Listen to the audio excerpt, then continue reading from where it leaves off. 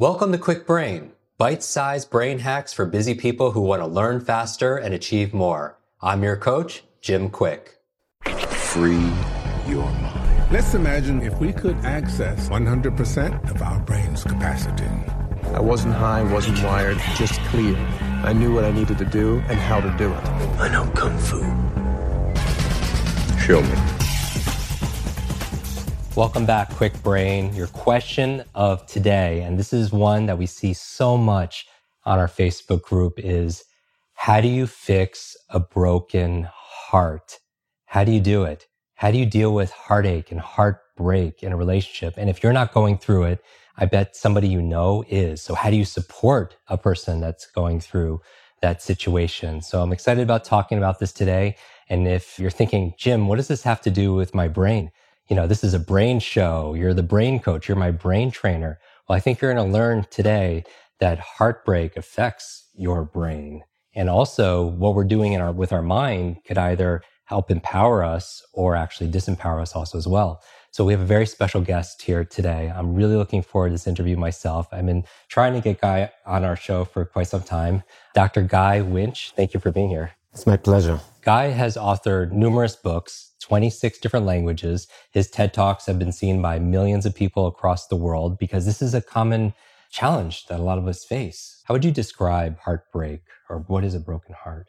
So let's talk about romantic heartbreak, because I think people use heartbreak in so many ways. You know, people are heartbroken when their favorite soccer team loses. And I'm like, yes, painful, but really not comparable to romantic heartbreak. Romantic heartbreak is unusual because there is no other experience in life that can make a sane person act really crazy and really go nuts and do things they would never do otherwise.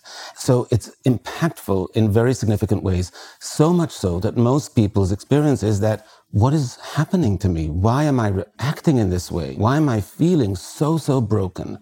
It's a very dramatic thing, and we unusually don't know much about it. And by we, I mean the public at large. We don't know enough about it, but there's a lot of information about it, and I hope we'll talk about that today. This is wonderful because I feel like when we're talking about people's minds, like what are some of the things people are doing that you say is out of character, that's not very logical when they're going through heartbreak? I've really heard stories, right, of people impulsively getting on planes, not showing up for work for 2 weeks because they're getting on a flight to fly to some distant country where the girl who broke their heart, you know, is living. And that's their response to an email, as opposed to picking up the phone or something impulsively. Let's get on a flight. Flooding somebody with sometimes hundreds of emails and text messages. We will not do that in any other context, right?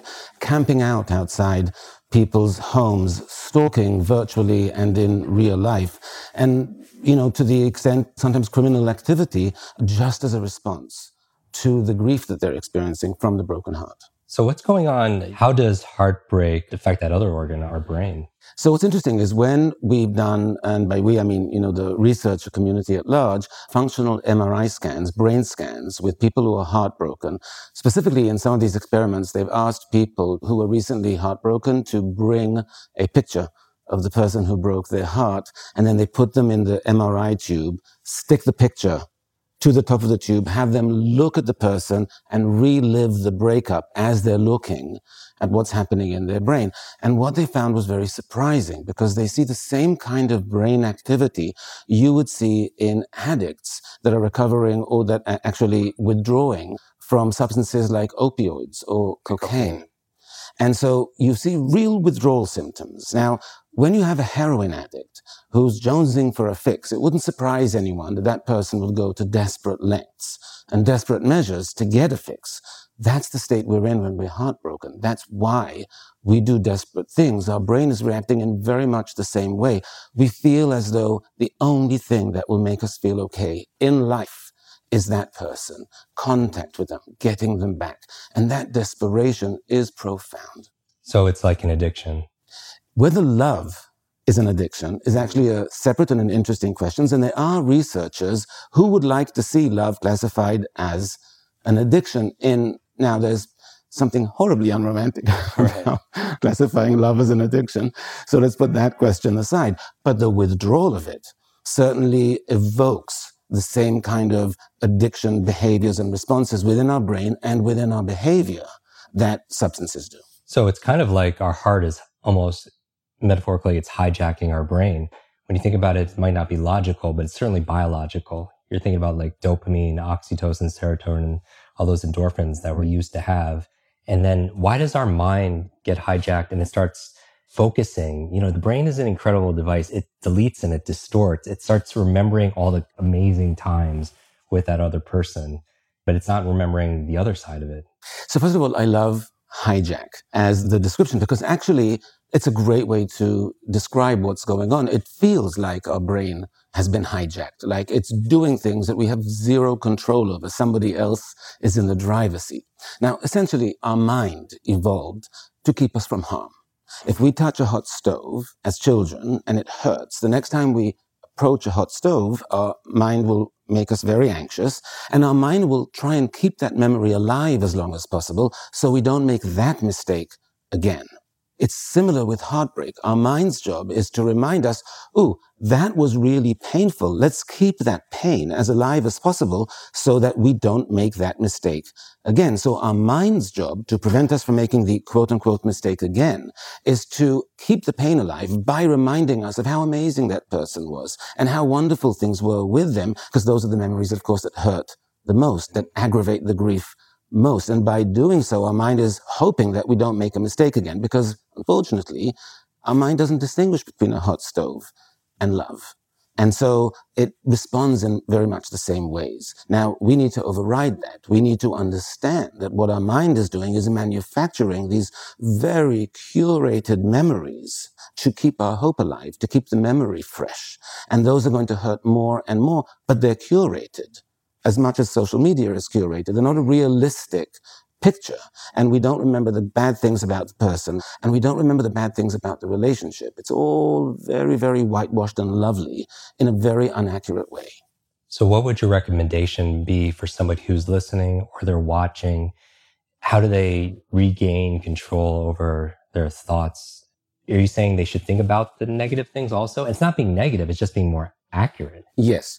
And indeed, that's how I think about it. I really suggest that people list, sometimes I say on their phone, all the negative things about the person and about the relationship. And this is not to vilify the person. This is to balance out a naturally unbalanced perception that we have in our mind. So every time your mind goes to that amazing weekend we had, which was just so idyllic, and we would do anything to get back, we have to remember that the days following that amazing weekend were rather hellish, perhaps, because we argued, because it was difficult, because of all those things that we're not going to think about in that moment, all the compromises we made, all the ways in which we weren't able to do the things that we wanted to do, or our friends that person didn't like and therefore we lost touch with. In other words, just make it balanced. I'm not saying make it negative, but make it balanced in that way.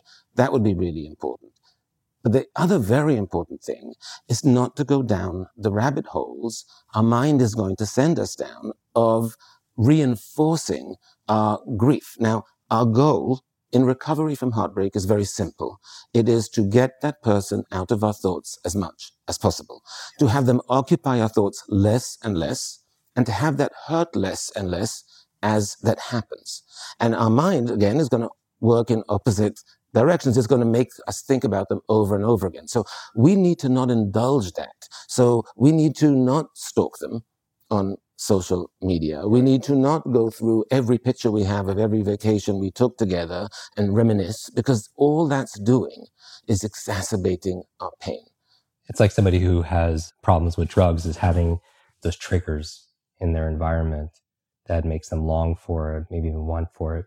Very much so, but it's worse with heartbreak, right? Because let's say you're a heroin addict, so those triggers are going to be a certain kinds of people or the crack houses or wherever, you might go. But reminders of a significant other or of a significant relationship are actually everywhere. They're in all kinds of different possessions we have, all the restaurants we went to, the streets we walked together. Your friends. Our friends, and in social media. And we're going to have images and communications embedded in so many different places, in emails and in texts and in messaging and in Instagram and on Facebook and on here, and everyone's connected. And so even if you are able to go through and get rid of those, then, your third cousin will post a picture because they're friends with somebody. And so it's actually much more difficult to do that. And we have to be more diligent about really trying to limit that kind of exposure.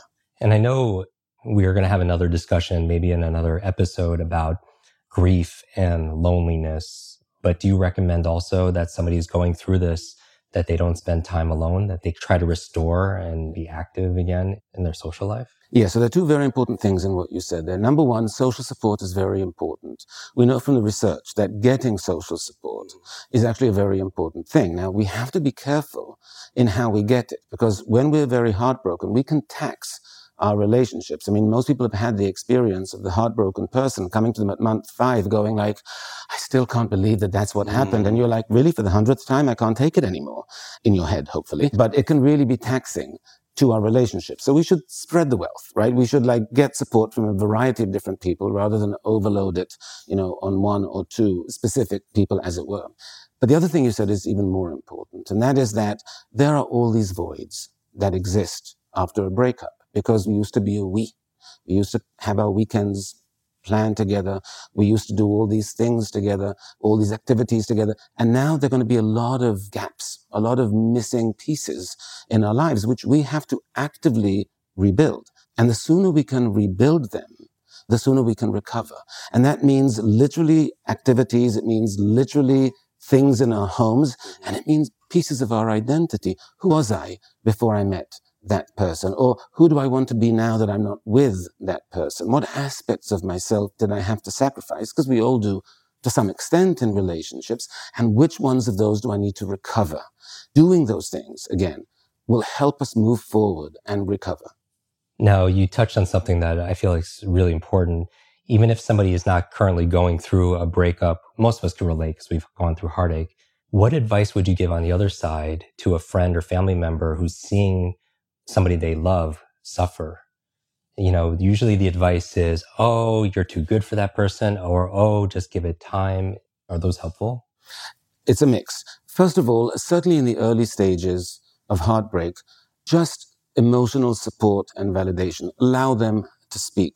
Offer them the same kind of condolences you would to any other kind of grief, because this is a form of unsanctioned grief in a way. We experience grief in heartbreak in the same way we do with other forms of actual loss and grief of a loved person. Of a parent or a pet. Correct. And so in that case, if somebody lost a parent, you would be, oh, I'm so sorry. And you allow the person to talk and you would just be sympathetic. That is what I would do in those first stages of heartbreak. Offer that same kind of just listening ear and sympathy and be there for them in that way. As we go further on, then I think it's okay to come and say, you're talking about that person in such idyllic terms. But I do want to remind you of the conversation we had a month ago in which you said you can't stand them and you want to smash their face in, because maybe you need to remember that part of it as well. Or remember how they upset you in this way, or remember how you constantly had to compromise about that. Those little reminders might be important, but later on, not right at the beginning. So really, 2 amazing takeaways from everybody who's listening. Number 1, you would say, put those bad attributes or negative attributes even on your own phone. So it's constantly there, and to remind you of the other side, that it wasn't always that positive and that idyllic. And then number 2, do the best you can to fill in those gaps. If you used to work out with that person, or you used to do, every Friday night with that person, make sure you fill in those gaps so you could also fill in those holes in your heart. Absolutely. So find a new workout partner. And if you used to watch whatever series with that person, then find a new person to watch that series with. In other words, the functions that person had and served in your life must be replaced. And so start replacing them, and do so very, very consciously and very proactively, even if you don't think that's important. But if there was something, we always went for strolls over here and I love to stroll over there, find someone to stroll with. And even if it's temporary, because it's not giving up things that were important for you, it's finding a way to reclaim them as yours now, as a part of you, rather than you in the context of a relationship. I love that so much. And I think some people could also relate, where they had a breakup and they thought it was the end of the world, but there was actually some kind of potential gift out of it. Just like how people go through post-traumatic stress, there could be some post-traumatic growth that came through going through it, because sometimes we have to have, some kind of incredible breakdown or breakup to have a undeniable breakthrough and potentially that there's some light at the end of the tunnel? I think that's true of any difficult experience we go through in life. There's the potential to learn from it and to grow from it. But that often doesn't happen naturally. We have to make that happen. And so you might want to go through and figure out at some point, well, what did I learn from that relationship? What did I learn about relationships? What did I learn about myself? What did I learn about how I should be in relationships? What did I learn about what I like and what I don't like, or what I was ignoring and what I shouldn't ignore in the future? Most people in some kind of post-mortem can identify like, oh, you know, there were these things I never addressed. I really should have addressed them earlier. And my response is usually yes. And so next time, make sure you do, you know. And so there's always ways we can do that, but especially when it comes to redefining ourselves afterwards, because we get to do that. We get to have a reboot of who we are in a way. And that reboot is up to us, and that's in our control. And we can implement all kinds of self-changes we might have been thinking about for a long time anyway. And it's actually a good opportunity to do it, because unfortunately we might be in pieces, but it's when we're in pieces that you can then reformulate and bring things together in a newer way. That's harder to do when we're not in pieces. I love that so much. Thank you so much. I would challenge actually everybody to take a screenshot of this episode or of this video and post it on social media. Tag Guy, tag myself, and maybe share your story if you'd like. Maybe a big aha moment or something that you learned, or maybe questions. As always, I'll repost some of our favorites, and we're also going to gift copies of Guy's books as a thank you for sharing this with other people, because our goal here, as you know, is to leave no brain or no heart left behind. How can people find out more about you besides getting your books, which are extraordinary? Thank you. They can go to guywinch.com, and there'll be a lot of information there that they can find about my books, my talks, and other things that I'm doing. Amazing. Thank you, Guy. Thank you very much. We wish everybody their days be full of lots of life, lots of laughter, lots of learning, and obviously lots of love. Thank you, everybody. Want to double your brain speed and memory power? If you'd like to learn rapidly and get ahead faster, I'd like to give you my brand new Quick Brain Accelerator program.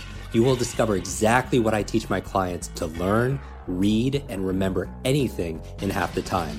There is no charge. It's my gift to you for being one of our subscribers. That's kwikbrain.com. Or simply text the word podcast to 916-822-7246, and we'll send you a direct link.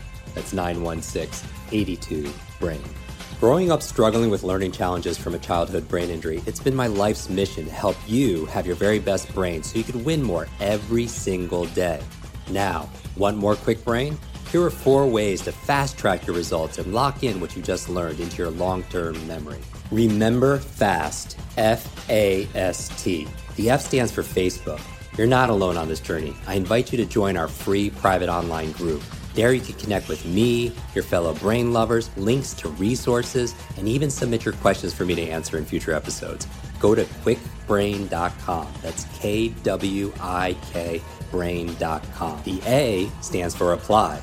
Act on what you learned today. Remember, knowledge is not power, it's potential power. It only becomes power when you use it. So use what you just learned. The S stands for subscribe. Don't miss the next episode and other free brain training. And finally, the T stands for teach. You want to learn faster now? The key is to lock it in right away by teaching it to someone else. When you teach something, you get to learn it twice. Here's a simple way to do that. Leave a review on iTunes. Leave a review with your biggest takeaway from this episode. You could also post and share this podcast on your social media. It helps us spread our mission of building better, brighter brains. And of course, tag us so our team can properly thank you. #QuickBrain, K-W-I-K brain. Mine is @JimQuick, K-W-I-K, on Instagram, Facebook, and Twitter. So, what does FAST stand for? Facebook, apply, subscribe, teach. I'll see you in our next episode of Quick Brain. Until then, remember, you are faster and smarter than you think.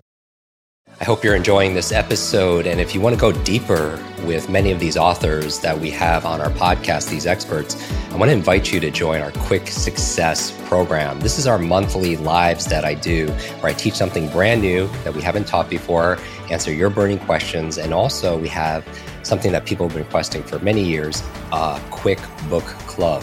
This is your limitless book club where every single month we read a book together, like a book provided by this author. And then we get the author to come online and join us for a 1 hour.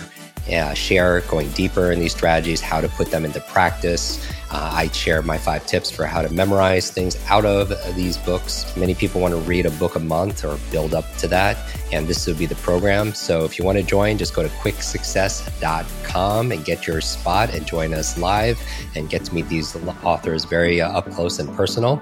And back to the episode.